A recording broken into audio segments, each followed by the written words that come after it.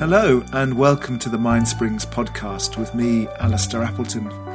I hope you enjoy what you hear, and if you'd like to find out more about us, then visit mind-springs.org.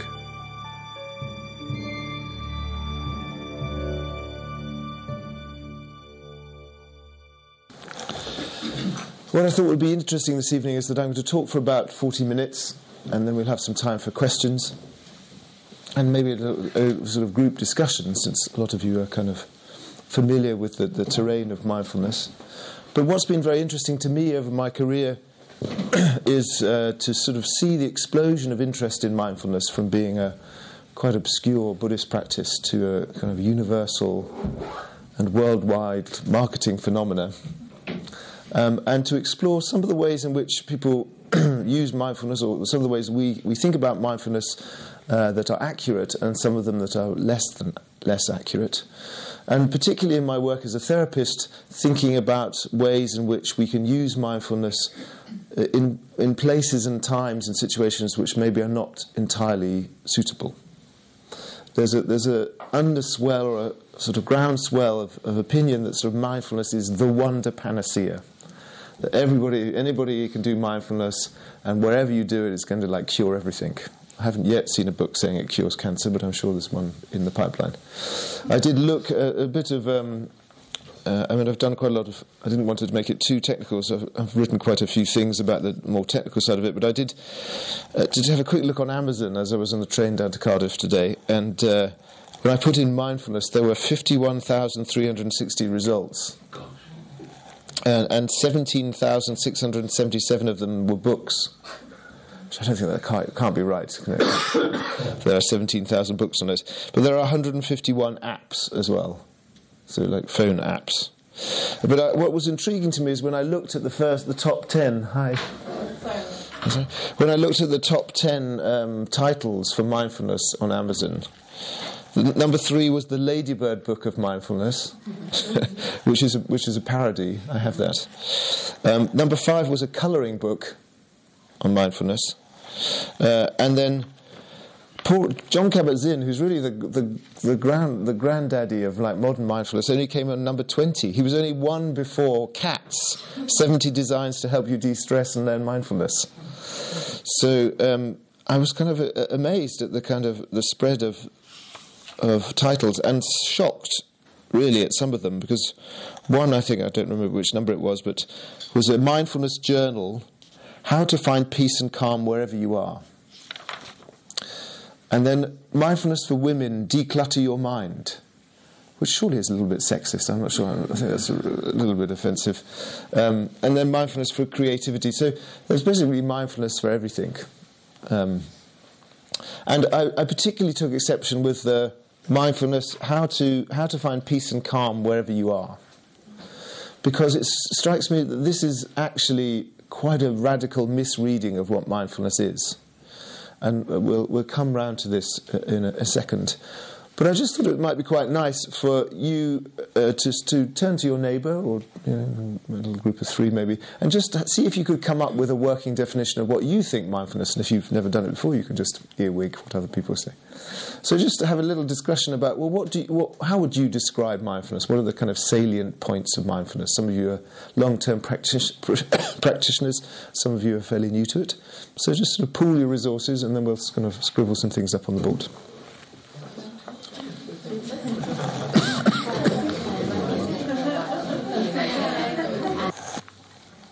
Yeah, these are all. You can see it's a very vast spread of different things. You can already get a sense, particularly if you've never encountered it before. This is like a big thing. We're talking about a big issue, and it's very interesting how mindfulness. The word mindfulness has sort of come to kind of balloon to take in. This is a lot: oneness, self-control, awareness of the body, environment, self, other mind states. Ground. It's a lot. It's a big thing. So you can see, you start to wonder how a colouring book of cats is really kind of connected to mindfulness in this way. I think one of the interesting things about it is that there's been an appetite in the current climate for something, because we live in an extremely accelerated and extremely stimulating world, something to grab hold of. Because I think it's a very valid question. It's a very valid question. Yes, that was a good example of precisely one of the points that you might be working. Yeah, absolutely. Yes, we live in a very overstimulated world. We all have these things. We all have these things, and they can really overstimulate us. And it's perhaps in response to that mindfulness has become such a great thing. Because it's a very valid question. Why now? Why not in the 60s? Why not in the 80s? Why not in the 40s? Why now is mindfulness such a big thing? Is it because we are so stimulated and distracted almost to death that we need desperately to have something to grab hold of? And what I think is interesting is the kind of inflation of meaning about mindfulness has in some way taken it away from where it's most useful. Because nothing can really do all the things that we kind of ask mindfulness to do. And so I thought it'd be quite useful to to go back to the very kind of beginnings of mindfulness and the sort of very basic concepts that it began with, and sort of just have a quick canter through its development, particularly in the last of 20 years, before we start looking at what it is and what it isn't. There's some wonderful definitions, and we can come to that in a moment. But I thought it would be quite interesting to wind back, because I first encountered mindfulness over 20 years ago when I started meditating. When I started meditating in a particular, the school of meditation from which mindfulness comes, which is Theravadan-style Buddhism.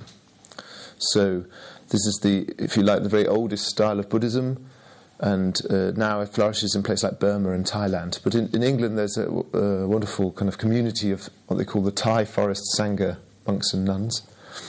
And that was my first encounter with Buddhism. And the most impressive thing I thought about them was the great clarity and precision of their practice and thinking. And they take, most of their prompts from the earliest collection of the Buddhist teaching, which is called the Pali Canon. And the Pali Canon is really the sort of, if you like, the textbook for, if you want to look at the kind of Buddhist roots of mindfulness, that's where we would look. Because this was compiled like 100 years after the Buddha's death, so 2,400 years ago. And it has several long discourses on mindfulness, amongst other things. And I'm not sure if I'm going to go into too much detail, but in that form of Buddhism, they talk about the Eightfold Path. There are 8 paths that sort of travel simultaneously towards enlightenment. It's like an 8-lane motorway towards nirvana. And most of them are to do with behaviour, so it's right livelihood or right sort of action, right thought. But 2 of them are about meditation. One is right samadhi and one is right sati. So these are the 2 words. Sati is the Pali word for mindfulness. And the big sutra, the big discourse or the teaching that the Buddha gives is the Satipatthana Sutta, which he said that if he could teach for the rest of his life without only taking breaths for meals and sleeping, it would not be long enough to extol the virtues of the Satipatthana Sutta. So this, he says, is the one vehicle that will take you straight to nirvana if you practice methodically. So it's, it gets a good press in the Theravadan sutras. But sati is interesting. When you go back to the sutras, sati, mindfulness, is the act of keeping your mind on one thing. It's the ability to focus your mind on that blue of that chair, for example, or those curtains. It's the mental faculty of training the mind onto something and knowing it. So one of the great teachers in that tradition, Ajahn Chah, likens it to the hand. So sati is like the hand.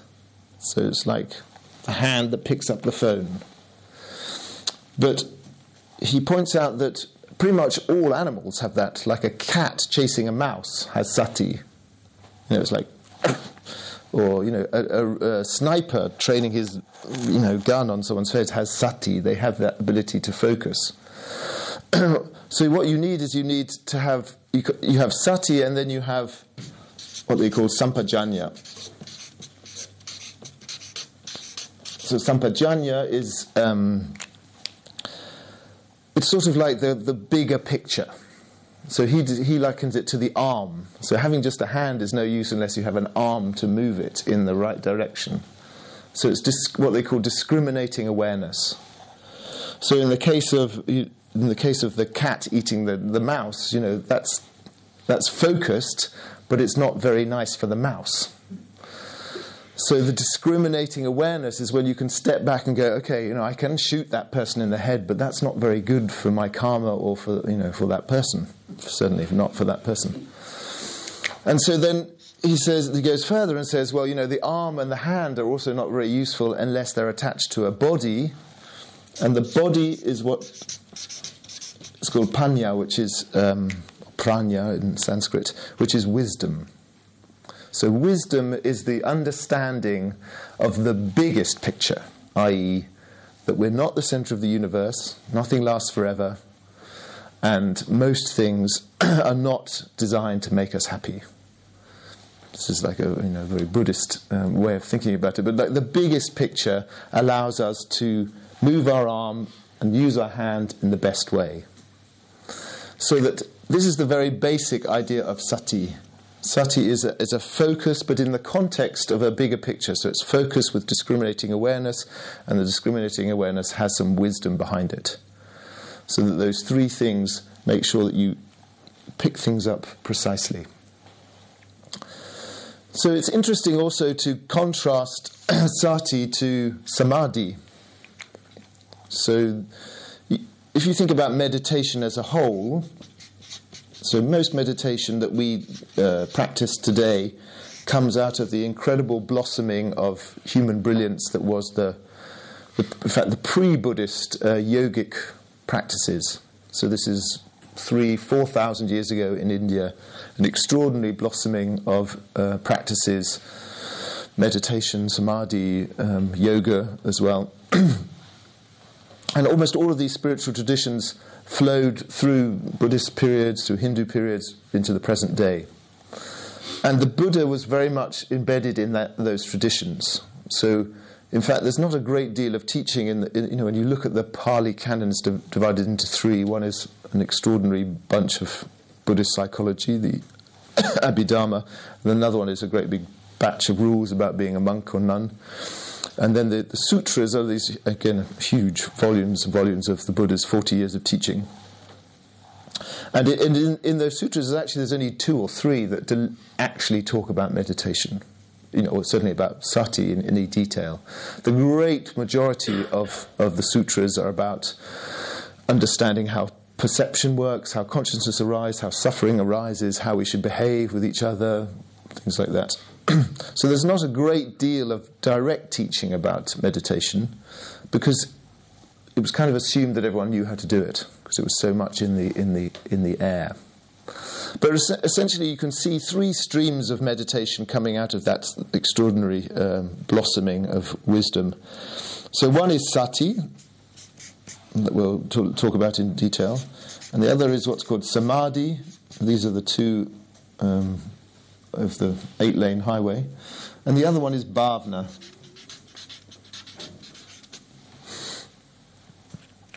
So this is a very general, obviously, but this is a useful, I think, definition because sometimes we can get a bit muddled about what exactly the goal of the practice is.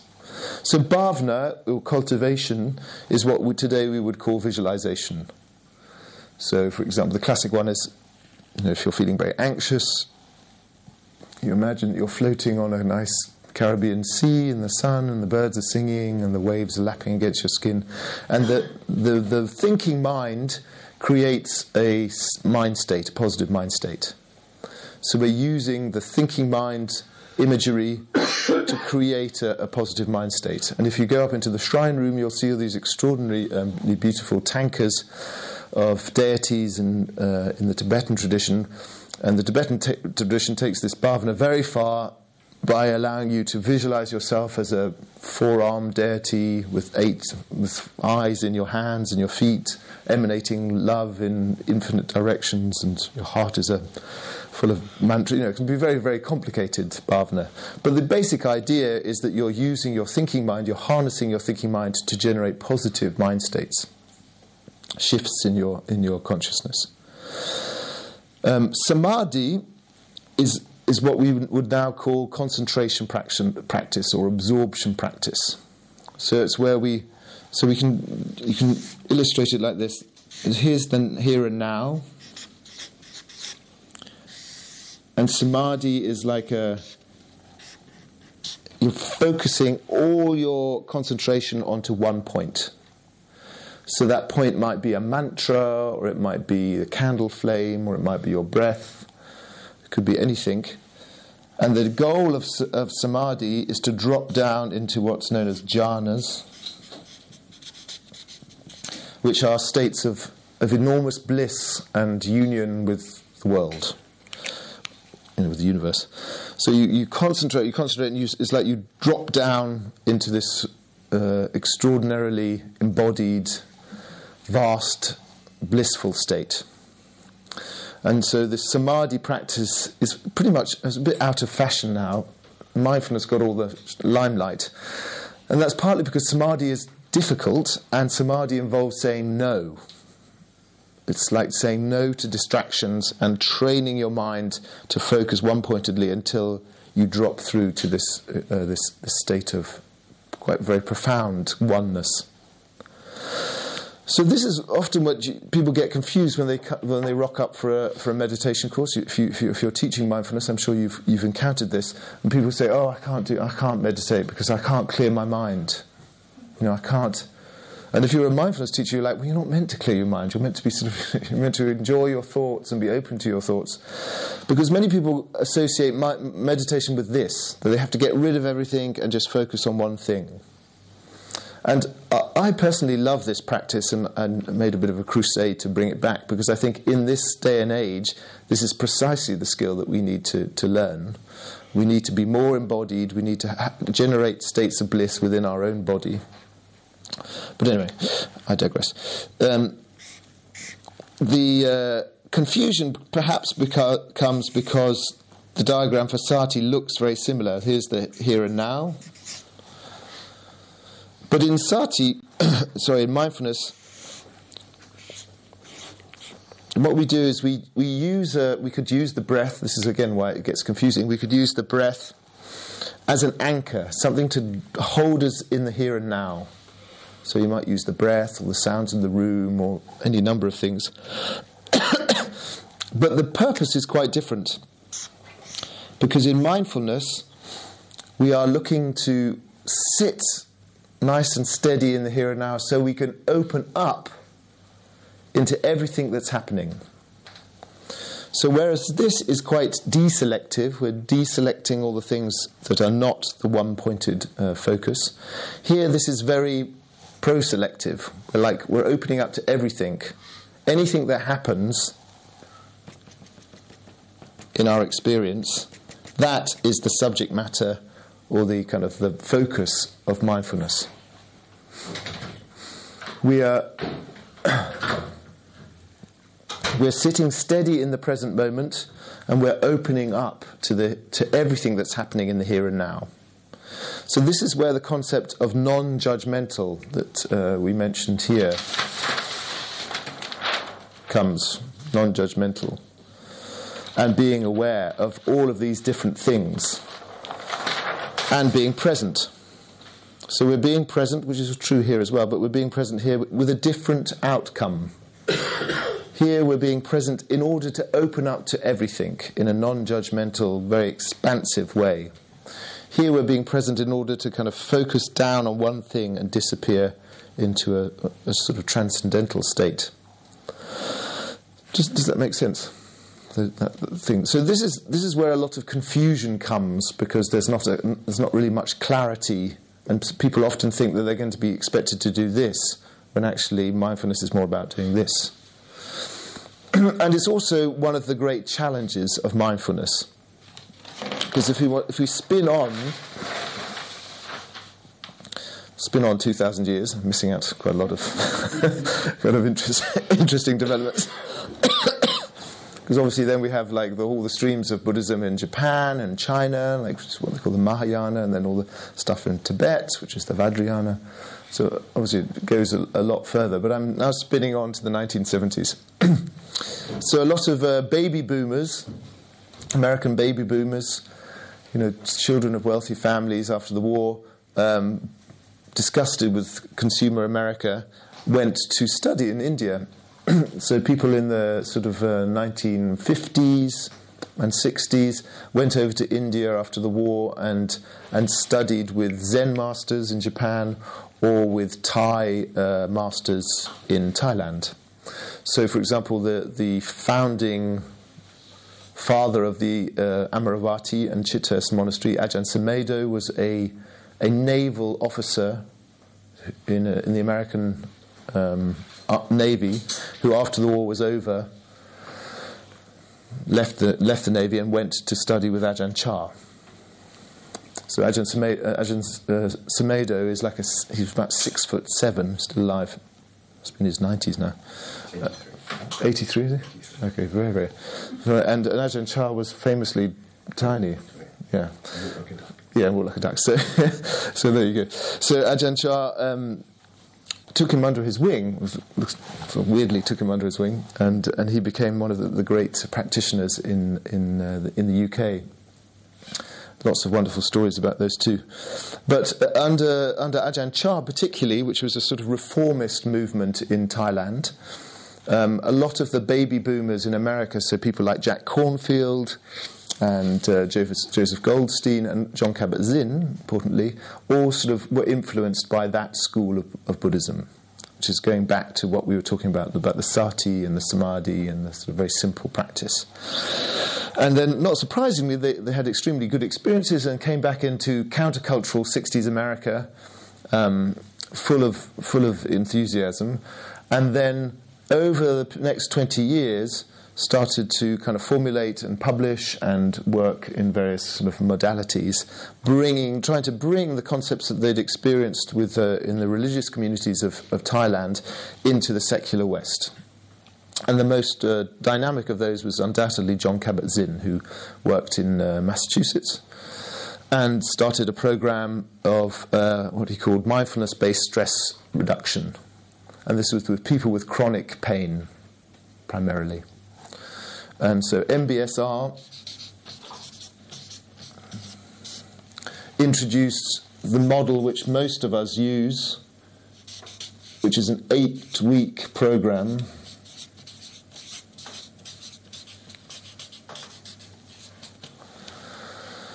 which sort of stripped of all its Buddhist background, looked at ways of using mindfulness to work with people with chronic pain.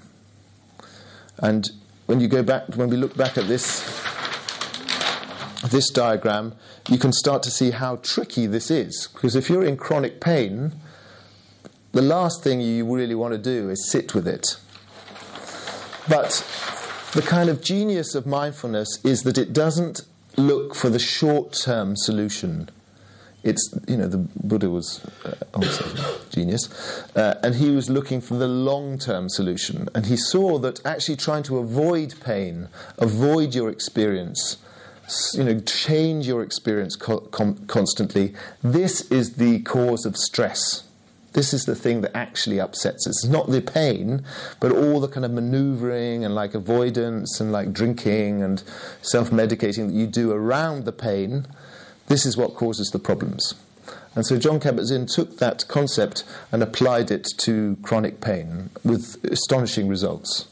Basically trained people over 8 weeks to develop a relationship with their pain that was not punitive or judgmental or kind of trying to get rid of it, but that was kind of more compassionate and more holding, and got rid of all what the Buddha calls the second arrow. So you get shot once by another arrow, but you should get shot once by one arrow, which is painful enough. And then a very expert marksman shoots that arrow with another arrow.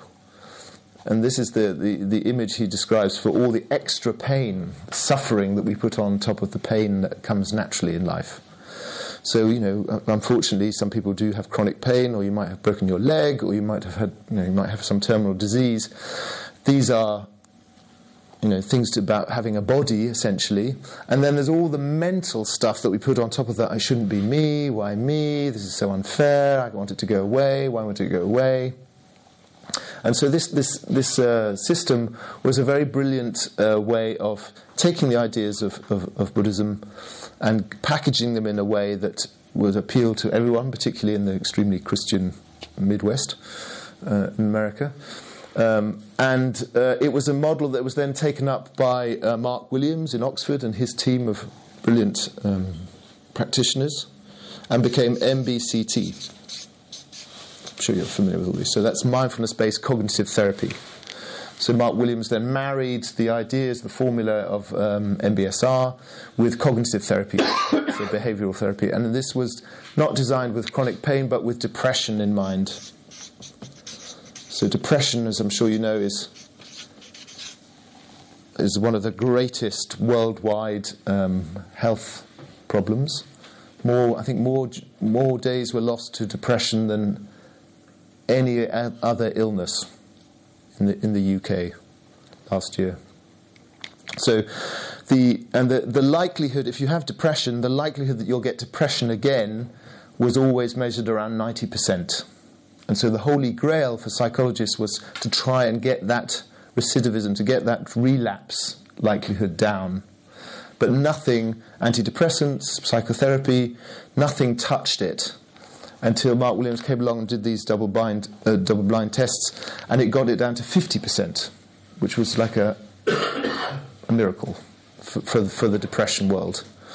And so MBCT is now a nice, approved practice for the NHS, and spawned numerous other kind of attempts to use mindfulness to deal with depression, to do with addiction and OCD and different things, in research terms, limited success. When you look strictly at the research, the only ones that really show really robust figures are MBSR and MBCT. There's been lots of other things, for example, DBT, which is dialectical behavioural therapy with a woman called Marsha Linehan, which is used has shown very great effect. In fact, it's also a nice approved NHS service for particularly women with slipped out of my head. Borderline personality disorder. This is nice approved. And then there's another one called ACT, Action Commitment Therapy, which is also uses mindfulness, which has shown very successful results as well. So these, if you like, are the modern manifestations of mindfulness in the sort of therapeutic world.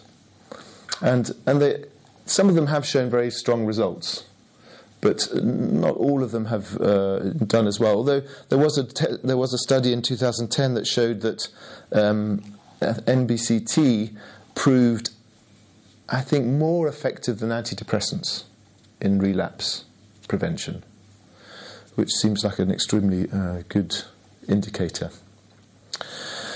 Anyway, so it's been rolled out in all sorts of different places. But what I wanted to spend the last bit of this talking about was some of the ways in which where it's successful, what we can use mindfulness for, and some of the areas where perhaps we shouldn't use it, because it's not universally applicable. So just to give us the a sort of working definition. The one that I would like to use is actually Rob Nairn's definition, which is mindfulness is, well, I've sort of tweaked it slightly. It's actually not Rob Nairn's, but I'm sure he wouldn't mind. Is experiencing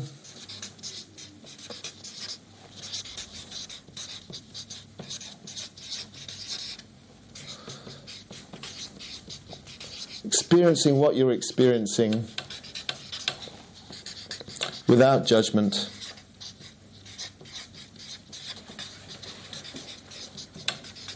but with kindness.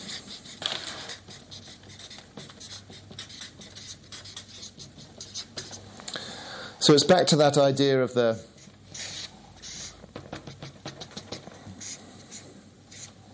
so you're sitting in the present moment and you're experiencing everything that's coming up for you. Your pain, your pleasure, your joy, your toothache, your period pain, your being in love, the colours coming through the window, you're feeling a bit hot, whatever. Everything in that moment, it's like you take a core sample of your life in that instant and you accept it. So acceptance is one of the key ideas of mindfulness. That you don't try and change it, you don't run away from it, you don't hide your head in the sand, you accept, you start from where you are. And so this is an extremely good practice to do when you are suffering from self-delusion. When you think, I'm happy, but I'm also like drinking 2 bottles of wine a night and I'm beating my children up. Okay, so clearly you're not happy, so perhaps you need to kind of do this kind of litmus test every day to kind of just see what's really going on for you. So it's the opposite of burying your head in the sand. So in this sense, it's very good for general mental health because you're no longer deluding yourself all the time. Which one was that called again, sorry? Sorry? Which one was that called again, please? This is mindfulness. Thank you. So the important thing, I think, to recognise in mindfulness, however, is there are 2 poles to mindfulness. And it's included in that definition because one of the key factors in mindfulness is this acceptance, but also this ability to step back. So that you're aware of everything that's going on, but by the same token, you have this ability to take a step back and see it more clearly. This is one of the main factors of mindfulness. Being in the present, being aware, being able to step back and accepting. These are the sort of 4 kind of pillars of mindfulness. But within that there are 2 poles, which I call the diffusing and the... what do I call the other one? Immersive.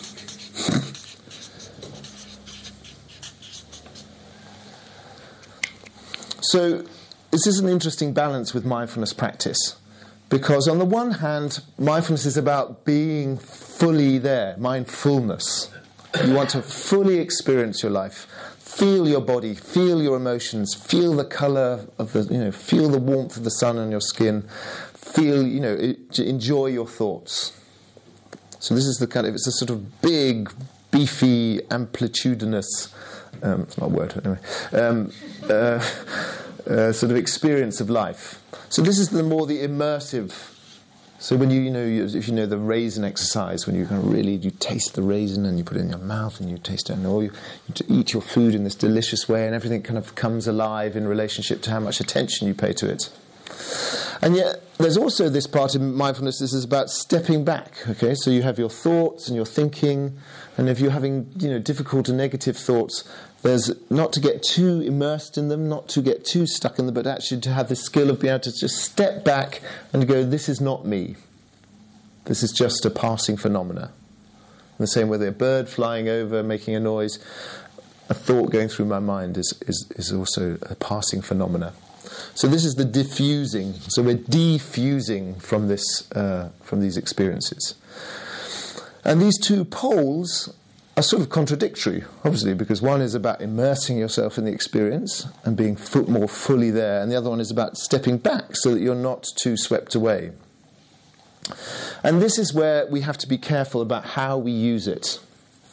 Because if we're using mindfulness with somebody, or if we're encouraging a practitioner to work with mindfulness, and they're a sort of the sort of person that gets swamped by their emotions, gets completely kind of overwhelmed, starts to cry all the time, or like if someone says something, they take it really personally, or they're always kind of like just in raptures about everything, then this pole may be counterproductive.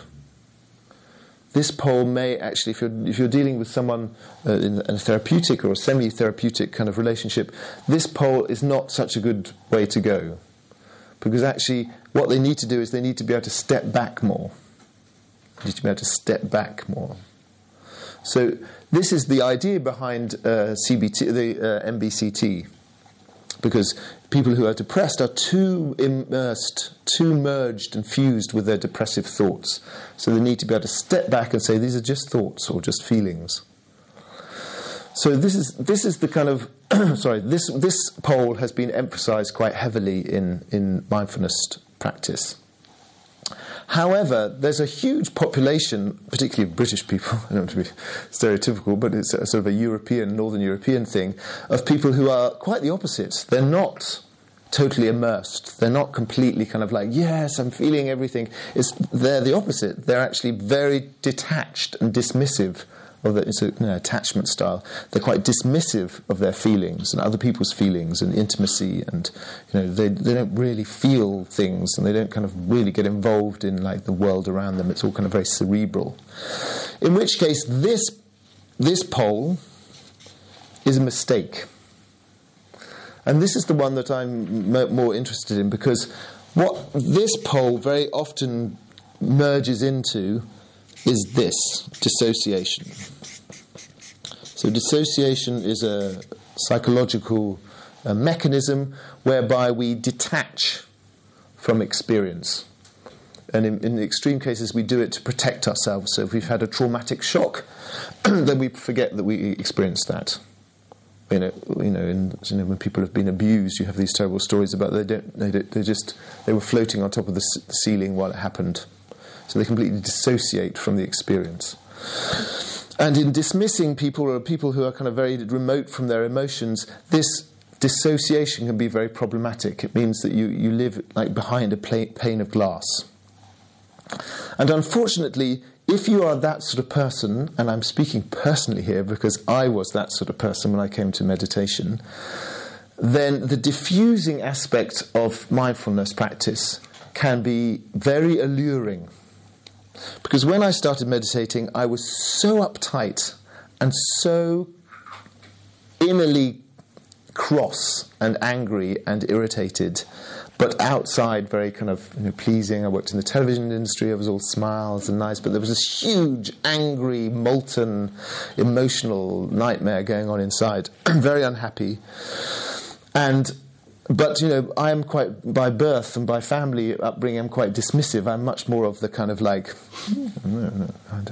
stepping back was very natural to me. So when I discovered, Ajahn Sumedho and Ajahn Sucitto, and they were like, okay, so you just sit and you don't talk to anyone, and you kind of wall yourself off, and you sit for hours, and you kind of detach and step back, and nothing is you. I was like, yes, this is great. And so I went at it hell for leather for 10 years, what I call now my Buddhist Nazi phase, where I was like super, I didn't drink and I didn't do this, and I meditated for 2 hours a day, and I went on 2-month retreats, and I was utterly unbearable to be around. All my friends were like, please stop doing this, you're awful, it's intolerable, I can't stand it anymore. Because essentially what I was doing is I was just using Buddhism as an excuse to dissociate more and more and more. And it took a lovely, long relationship with a therapist for me to feel safe enough and heard enough to sort of unburden myself of all this stuff that before I'd just been sort of in a Buddhist-y way kind of keeping at a distance. So, and I encounter a lot of my clients as a psychotherapist also tend more towards the diffusing type, more towards the dismissing, the kind of under-attached type. And so this sort of element of diffusing I wouldn't emphasize, because actually what they need to do is they need to be more than this. So very briefly, because as always I've talked on for far too long, I wanted to talk about there are a few categories of people who I would not use mindfulness with, or certainly not this kind of diffusing. And those dismissive, detached types would be one.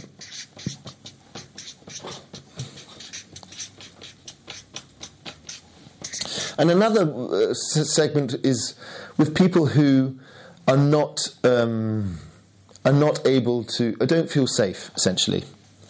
Because safety is the fundamental idea. I don't want to go too deep into this, but if you're feeling triggered, you can't meditate.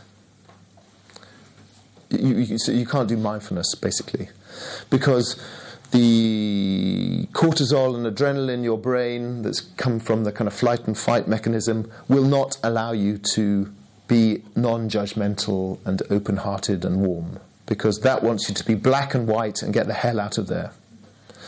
So safety and relaxation really is the precursor to mindfulness, which is why I often teach people how to do samadhi before I teach them how to do mindfulness. So safety is a precondition. And also, you have to really respect that some people's minds and faculties are not in a place where they can do mindfulness. Not everybody can do it. If people are very unstable, or if they have a history of, or if they're on medication, a very strong medication, or if they have, if they're addicted, or if they're under the influence of drugs, this is also, they cannot do mindfulness. It's not possible. And trying to force people in that situation to do it only leads to more self-deception. There are a few other cases, but I don't want to get into too much kind of theoretical detail. But it's essentially this idea of being careful about this diffusing pole of mindfulness with certain populations who actually would use that as a way of dissociating further and further. Okay, I've talked for far too long and I'm losing my voice. So I thought it'd be quite nice just to open out. Some of you are practitioners with a lot of experience. Is there anything here that you vehemently disagree with? Because otherwise that would be great to have an argument. But otherwise a nice, genteel, mindful discussion would also do. I've got some tea here, actually. Thank you. Yeah. Would you like another cup of tea? Because I can do that. Yeah, I'd love another cup of tea. Thank you. Which tea? I had blackberry and nettle. Milk Thank you. With white? Oh, okay. No. Right. Blackberry and nettle, please. Okay. Do you want the bag in or out? No, I'll finish them. Blackberry Bag in, nettle. yes. Please let it be at that. It is there, yeah. Blackberry nettle. So, any questions? Any comments? Any points of departure? It's difficult. I'm a psychotherapist, so in my practice, I would be mindful about how to use or introduce somebody to mindfulness. Yeah.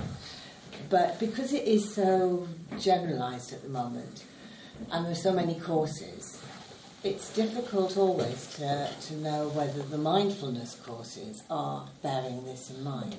Yes. If people turn up, how would you know? It would be quite difficult. Yeah. There was all that piece in The Guardian a couple of weeks ago, 2-3 weeks Yes. ago, about the negative aspects of mindfulness or the dangers involved in mindfulness. Yeah. And that's quite a difficult one to manage, I think, because you want to encourage people to do a course, but at the same time you can't always be sure that the person running the course. This is very true. Yeah. And this is a problem generally with the way that therapy. Therapy is not sort of regulated in our country, which is sometimes a good thing, sometimes a bad thing. But the huge. We were just talking about. I was talking to a friend of mine who's doing a course in London and paying £360 for an 8-week course, which is like 6 times what I charge. I mean, it's a phenomenal markup, and you just think it can't be that much better than mine. It feels like there's an extraordinary explosion of probably money-orientated. This whole thing about Mac mindfulness. That's just come as another commodity that people can kind of make money from. Which is a great shame. But at the same time, there's been a lot of fantastic, Andy Puddicombe's Mindspace app, Headspace app, sorry. He's a wonderful practitioner out of our tradition here. And, that has really helped a lot of people. So it's difficult to make a judgment. I mean, generally, it's amazing that, mindfulness is, available on the NHS. I mean, it's unthinkable 20 years ago that would be the case. So I don't think we can be too critical. I think the interesting thing for therapists is, some of those other modalities that I mentioned, the MBCT and all those other ones. For example, if you do MBCT, that's a 45-minute a day commitment plus a 2-hour session every week. The DBT is like a commitment of 22 and a half hours of practice plus group work. It's an enormous ask of our clients to sign up for that. I mean, for 45 minutes, thank you so much. Well done. Wonderful, thank you. So most of us therapists deliver 50-minute sessions once a week. So you can't really expect the person to spend 45 minutes of that like learning how to meditate. And the chances are that if you ask them to, they won't. So it's I think more important that we bring our mindfulness of ourselves as therapists, what's going on in our body, what's going on in our emotions. It's a wonderful skill. Rather than expect them to be mindful of themselves. And to be mindful of the space between us, so the interpersonal space. I would put it as kind of the mindfulness for cats or drawing books and all of these. There's something about that's worth, because it's, with all the social media and the distractions and everything, actually sitting down and drawing is a mindful activity. Yeah. So, because you're focusing, and so it's not necessarily a bad thing that people get a mindfulness drawing book, because it's a few moments of calm before they answer the phone or go on to Facebook or... Yeah, I would argue though that it's not mindfulness. It's a mindful moment. I don't think it's a mindful moment in the strict term of sati. Okay. It's relaxation. It's bordering on dissociation, I would say, in the same way that playing Candy Crush or Angry Birds really is. And there's nothing. I mean, we all dissociate all the time. There's nothing particularly wrong about it. There's no moral judgment on dissociation, but it feels to me that there's a tidal wave of dissociation running through the society because we are so stressed and so overstimulated essentially by consumer culture. Because everywhere we look, everything we do, and now we have these mobile phones that are with us all the time, they're always demanding our attention and worrying us by, oh God, I haven't got enough friends, or no one's liked my photo, or like, it's this endless kind of engine of making us dissatisfied. So that actually the only place where we get any rest is by completely dissociating and doing something very simple. And I actually don't think it is very restful, because all you're doing is you're just narrowing your focus away from all the terrible turmoil and anxiety in your body into this tiny window. And actually, as soon as you stop doing it, I think I would question whether people actually do feel relaxed.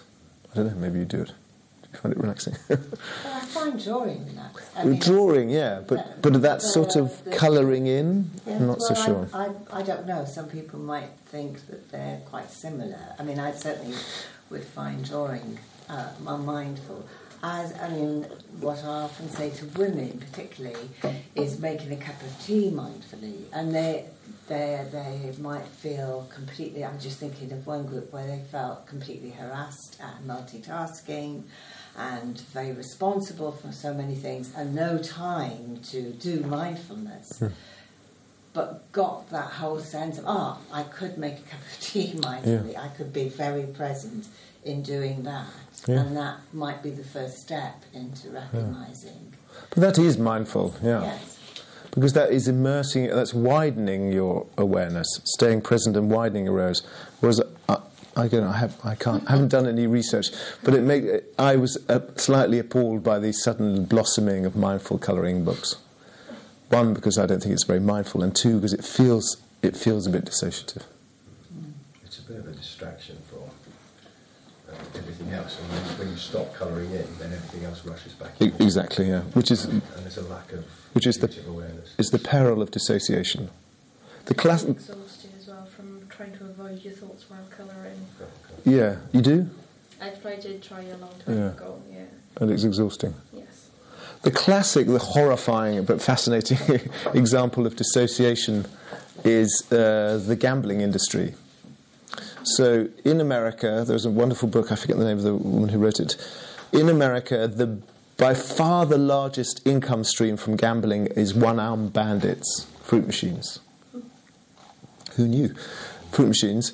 And in the casinos, it's not all the glamorous blackjack and roulette. It's like millions and millions of people sitting in front of one-armed bandits. And the research showed that people did not do that in order to win. They weren't interested in winning, because in fact, winning and having to bend down and collect the money out of the thing broke the dissociative trance. What they did it for was to completely meld themselves with the machine and zone out everything else in the world. And that this machine, the designers of the machines, these devilish designers of the machines, decided everything in order to facilitate that. So you no longer have to pull an arm, you just have to press a button. There's no, the money just goes in and out of your credit card, so you don't actually get any winnings. And they are designed, and this is the phrase that chilled me to the bone, they are designed in order to play to extinction.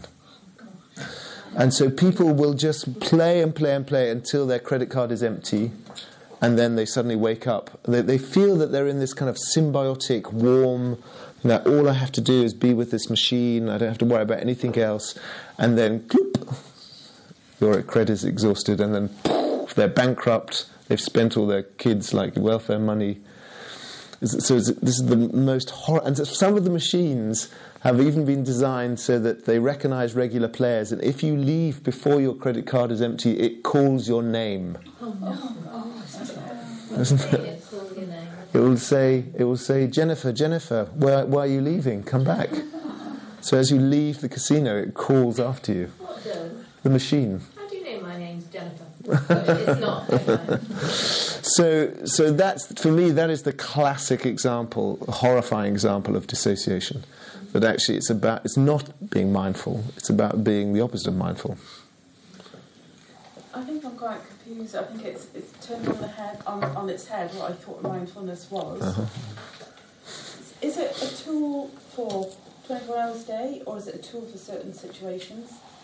What is it? Because I would have thought, the way I thought mindfulness was before, it's focusing on one thing to, say, in a busy job that I'm sure we all have, we're all spinning plates, and sometimes you think, just cut out the crap, and I just need to focus on this, otherwise I'm not going to get this done. I'm doing this for 20% of the time, and I need to give it 100%, because I'm doing 10% there, and 5% there, and 40% there, and I'm not realising I'm doing that. So I thought mindfulness would be telling me more about how to zone in, but it's actually looking at everything. Yes, exactly. So in a situation where you are plate spinning, is mindfulness maybe not the tool you should be using? Well, mindfulness is a tool, but it's not that tool. Because actually that tool is samadhi, that tool is focus. Which is why I think focus is really a skill that we should all learn. Because it's actually because we can't focus that all these consumer companies make so much money out of us, because they're like, we're like, okay, and we're always spending money every time we're distracted. So anyway, but the noticing that you're spinning plates and you're only giving 20% to things, that's mindfulness. Mindfulness is the stepping back and going, wow, I'm really not paying attention to any of this. I'm not aware of my body, I'm not aware of anybody else in the room, and I'm all stuck in my thoughts. That sort of panoptic view is mindfulness. So that snapshot where you're suddenly aware of everything. Except it's not static, because one of the things about mindfulness is you're always noticing how things are shifting and changing. Yeah. And it is and it isn't a kind of static practice and a moving practice. Basically, we're changing the structure of our brain. Because, as I'm sure you know, in neuroscience, what fires together wires together. So if the parts of your brain that are about gambling are always firing, then your brain will always think about gambling. If your parts of your brain are, watching pornography, then you'll always be wanting to watch pornography. If your parts of your brain are multitasking, then you'll always be trying to multitask. So what you do, what you think, and how you are shapes the architecture of your brain, certain parts of your brain. And essentially, we can pretend that we're being mindful, I'm just being mindful 24/7, but actually that's not enough. We need, ideally, every day 20 minutes, half an hour every day to gradually rewire our brain to allow it to stay aware, have a more sort of like universal global awareness, and to just get into the habit of being like that rather than being like this, being all absorbed. So ultimately, yes, you do want to just walk around 24/7 being mindful, but actually to get there realistically from the state that most of us are in, we have to do regular sort of static practice. But it's an excellent question. I think it's actually a fundamental misunderstanding for almost all of us. I still don't understand the casino part. You have to excuse my own culture. So this is in like Las Vegas or whatever it's called. So, example, if my name were Jennifer and I were playing on the thing, whatever it's called, and then you've got 50 quid left or 5 million in your bank account, and you go to what happens then? So the machine is programmed to recognise who you are, Yeah. and if you've left without playing all your money, it will call after you to come back and play some more. Can you do an impression? No. I'll give you 50p. No, not just I'll now. give you 5 pesos. Any other questions? You were talking about the practice. Does it help if that's like a regular time, or can you make it at different times? I mean, you can, I know. But You can if you can do it. I mean, the reason that people do it at a regular time is because then it becomes a habit. So it doesn't necessarily strengthen it, doing it at a regular time. Well, I mean, it does because people tend to do it more regularly if they do it at a regular time. If you say, well, I'll just do it at some point today, then it's like, oh God, it's 12:30, got to get to sleep. So it's just easier to make it a habit. Because what we want to is habituate your brain into mindful patterns. Oh. I'm probably going to sound really stupid. What's the end result? So going back to Good question. My question, if I was coming here thinking I want to know more about mindfulness, I think I've got too much going on at the moment, but it's not that I need to be more mindful about what I'm doing. For me, as an example, what's my end result? Why would I use mindfulness? Or something like that? So this is a wonderful question. Thank you. 2 wonderful questions. The end result for all of these practices is to stop suffering. This is the end of his deathbed, when asked what the summation of his teaching was. The Buddha said, "It's suffering and the end of suffering." Why do we suffer? Why do we make ourselves miserable? Why do we make other people miserable? And how can we stop doing that? And so the ultimate goal is that you live in the world and you don't suffer. And by not suffering, you can connect with other people in a kind and meaningful way. That's the big picture. The problem with it is that very often when we start doing mindfulness or meditation, we don't really know what it is that we're suffering from. We're not aware of our suffering because we're very dissociative. So there's a lovely story in the Krishna. Has anyone heard of Krishna Das, the wonderful singer Krishna Das? No, he's a Hindu singer, and he was a student of Name Karoli Baba, who was Ram Das's guru. And he tells this lovely story where his guru tells the story about how in India the houses are made of, the roof tiles on the houses are made of mud. On this particular part of India, they're made of dried mud. And the guru said that doing practice, in this case mindfulness, is like seeds coming in on the wind and dropping seeds on the roof of this house. And then the rains come, and then the seeds start to germinate, and they extend their roots down through the mud tiles, and then they destroy the tiles, and they start to go down through the mud walls, and the roots eventually destroy the whole house, but there's a forest. So this is what practice is like. We start off thinking it's one thing, and then 10 years down the line you go, God, like I'm just a completely different person. Could you, sorry to interrupt again, I am a walking nightmare. Could you repeat that story again, just directly, the line before the seeds on top of the house.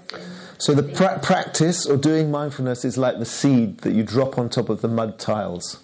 And then the seed, with a bit of, over time, with rain, the roots of the seeds go through the mud tiles, through the walls, destroy the house, but you end up with a forest. So what you start off, you think, the house is what's important, but actually at the end of the journey, you're like, the house was the least important thing. The forest is what's important. So when I say the end of suffering, we don't really know where we are now, what the end of suffering is, because we have a very limited idea of what happiness might be. But actually, if you practice more and more, you go like, wow, over that hill, that's happiness. And then oh gosh, it's over that hill. So it's a sort of endless process of liberation, really. That's the kind of nature of it. Ruby Wax, who did MBCT. Who has 2 books in the top 20. Yes. I went to hear her speak, and one of the things she said was that her depression was so bad. She'd been sectioned, she'd been hospitalised. Yep. The pain of her depression was unbearable. By doing the MBCT in a committed way, it was worth investing that time in, because living with the depression was too unbearable. Yeah. So as far as she was concerned, it worked. Yeah. In that she was no longer in pain from depression. Absolutely. So it worked. Where it goes to after that, I don't know, because I haven't spoken to her, but I'm assuming that having done that, and now she does all these talks and she's writing the books, that she's moving into another. It really does. It's one of the, as I say, it's one of the few that show conclusive evidence that it works in relapse prevention. I don't know Ruby Wax's story, but I can't imagine that she started doing it while she was depressed. Because she'd had a number of depressions and hospitalisations, and that's when she did a course on neuroscience, or understanding the brain, and then having done that, she thought, well, I still don't feel well, or better. So then she did the Mark Williams course. Because when you're in real depression, you can't do mindfulness. Yeah. It's only something that you can do when you're in remission. Being aware, isn't it? When you're aware of your emotions, you can find out what the triggers are, and it stops that reacting to whatever the trigger is. Exactly. So that you can take away, that awareness of it then, and if you are suffering, just to allow room for that suffering, and it stops it from going any further. Then. Yeah, I think the problem with severe depression is that the fusing with your thoughts and your emotions is so total that there's just no millimetre of space to practice. Alanis Morissette said something really lovely when she had an interview, that she likes to meditate until there's no lies to herself any longer. She doesn't lie to herself. Lovely, that's beautiful, yeah. It is. Wait, what did she say again? Here I go, this is the last one, I promise, before you throw me out. Sorry. Alanis Morissette said something. She said that she likes to meditate until she's no longer lying to herself any longer. Oh, thank you. Beautiful. I think that's, in an essence, that's how I often describe, if someone says, what is mindfulness? It's the opposite of being an ostrich. I think, because I'm doing the 8-week course here, and so it's early days, I'm about halfway through. And when I started, I'd say I was in a place where I was kind of recovering from depression. So, it was good that this centre was a place that taught that through. That made me feel like if I had gone somewhere and they didn't check those things or want to talk about it or had no interest, then I'd be a bit worried about the place in terms of what this lady was saying about how do you know it's an okay place. So the fact that I knew that people that worked here understood psychotherapy as well, and kind of the relationships. So, and certainly for me, if I'd tried to do it in the past in terms of trauma recovery, and that wouldn't have been right for me. Yeah. So I'd say it's definitely, you wouldn't replace the need for, if you're in a place in your life where you need maybe a different kind of therapy, it wouldn't replace that. Yeah. But for me, done that in a way that at this point in my life it's been a really good thing to do. But in terms of what you were saying, I don't think, and this lady was saying about what will be the difference. For me, it's a kind of shift. So you maybe go into it thinking, it's good to have your intention about what you think it's for, but then you start to feel a shift, which is not exactly what you imagined. But in a way that's good, because certainly for me, you have this sense of control, and if you think you're going into it to control your world, actually no, you're not going into it so you can carry on the same way necessarily, because it could be that's what got you needing in the first place. So I don't think it's about having tools to carry on living a stressed life necessarily, but for me it's been mental shifts which, although challenging, and I'm still not as rigorously doing my practice as I'd like to be certainly in time, I feel a mental shift in the attitude to myself, which also has made me open to other things. Yeah. So part of that, for instance, is opening up the really good stuff and good relationships and good things that are in my life, which I could, certainly in depression you can't feel that because you're just, it's sort of about the lack in a way. So, Yeah. sorry, I'm going blah, blah, blah, blah. No. It's just... I think you're exactly right. I think it's exactly right that we don't know what we're getting into, and that's a good thing. And also that it is entirely about the relationship we have with ourselves. Most of us are incredibly horrible to ourselves, almost all the time. This is why I always add, it's being aware of what's going on without judgment, but with kindness. Because we're all, excuse my French, fuck-ups. We're all terrible, misshapen disasters. I'm French in either room. I called Jennifer. Am I funny? No. Thank you. We're all disasters when it comes to kind of like mental health in some shape or form, and actually that's what makes us lovable. And my teacher Reggie Ray always says that actually you can't really do Dharma practice, sort of like Buddhist practice, until you've really kind of healed some of the basic kind of wounds of your life. Because otherwise you'll just end up using your Dharma practice to reenact some sort of like traumatic pattern.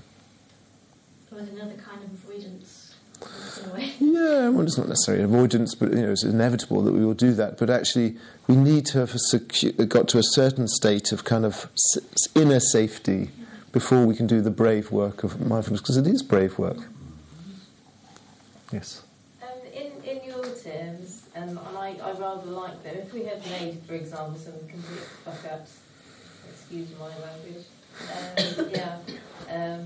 I don't know, I'm thinking about 2 or 3 different things. So, example, if we had made some, but whatever, as the young people say, I like to say, it also, say for instance, we didn't have, because we couldn't afford to have installed curtains in our lounge, and we have rather massive windows, and we're not necessarily doing these skillful things in there. So that makes me sound like I'm doing a bank robbery and it's very organised in there, but it's just we're doing ordinary things. But do we need to worry to this extent? Would you, within this context? I'm not sure I follow your question exactly. Oh goodness, me neither. Really, can you kind of direct me in which part you don't understand? Sort of all of it. What was the fundamental question? Should we worry? What did I say? Are we worried? Should we worry more? Yes. Should we worry about things such as not being able to afford curtains in a house? Which I grew up in an environment where I'm more comfortable with curtains. I don't know if it's right or wrong to have curtains. I have no idea. I get called cryptic sometimes. Cryptic, I love cryptic crosswords, but maybe you could... I don't know what it means. I hope it's a good one. So, would you worry about that if you moved to Victoria and then beautiful windows without curtains? Do we need to... I would go, probably a matter of taste. How much you like to be seen or not seen. Directly, yeah. Can we just relax? I think that's a very good piece of advice. Well, what is the advice? I said, can we relax? And so are you saying yes? Well, we can definitely try. Thank you. If I just ask you, if you're new to mindfulness, yes. So you haven't done anything before, what would you suggest how you begin to learn more about mindfulness? Because you can't do it on your own. People do. I would join a class The centre here does a wonderful 8-week course, the Mindfulness Association. Yeah, I've done a day course, which was excellent. I mean, I have to say that the real benefits come from really committing to it. And that's why the 8-week course is great, because they say that it's 21 days of doing a thing every day is the beginning of neural change. So 8 weeks is more than 21 days, I know that. So if you practice every day for 8 weeks, then your brain will literally change. The synapses will grow in different patterns, the neural pathways will change, and then that will be a lasting change.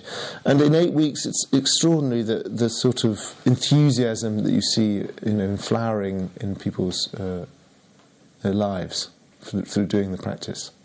So I would highly recommend committing. And also then you have the shame, the shame issue of like, oh God, I'm going to have to go and talk to everyone else and I haven't done any practice. Okay, I must practice. Nothing like that to drive us on. But I would definitely recommend doing it in a group. It really helps. Yeah. But your understanding comes, it's experiencing it, isn't it, when you're doing it? Yeah, and what's interesting in the group is that actually the groups are really just to catch up on all the experiences of the week in between. Because so much it unfolds, like, oh my God, I can't believe this thing happened in Tesco's. And you're like, oh, that happened to me too. And oh, this thing on the bus. And actually it's these moments in the middle of the week that actually really kind of fuel the course. Yeah. Great. Well, I think that's probably enough. No, I'm good. Thank you so much. This one was delicious. Still there. Thank you so much. Lovely to see you.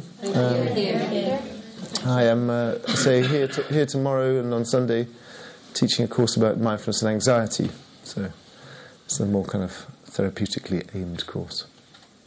Well, thanks for coming out on this busy rugby day. If you, observation bowl at the end of the room there. Yeah. And if you wanted to kind of hear, I have a website, mind-springs.org, where there's lots of recorded meditations and also some teaching and blog posts and all sorts of things. So if you wanted to read more about what I do, that's where you can find it.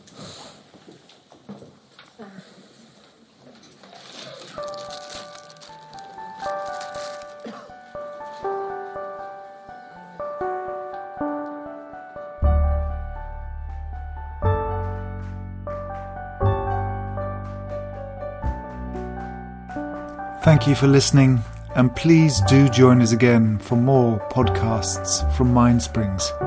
You can find out more about us and our work at mind-springs.org. That's mind-springs.org.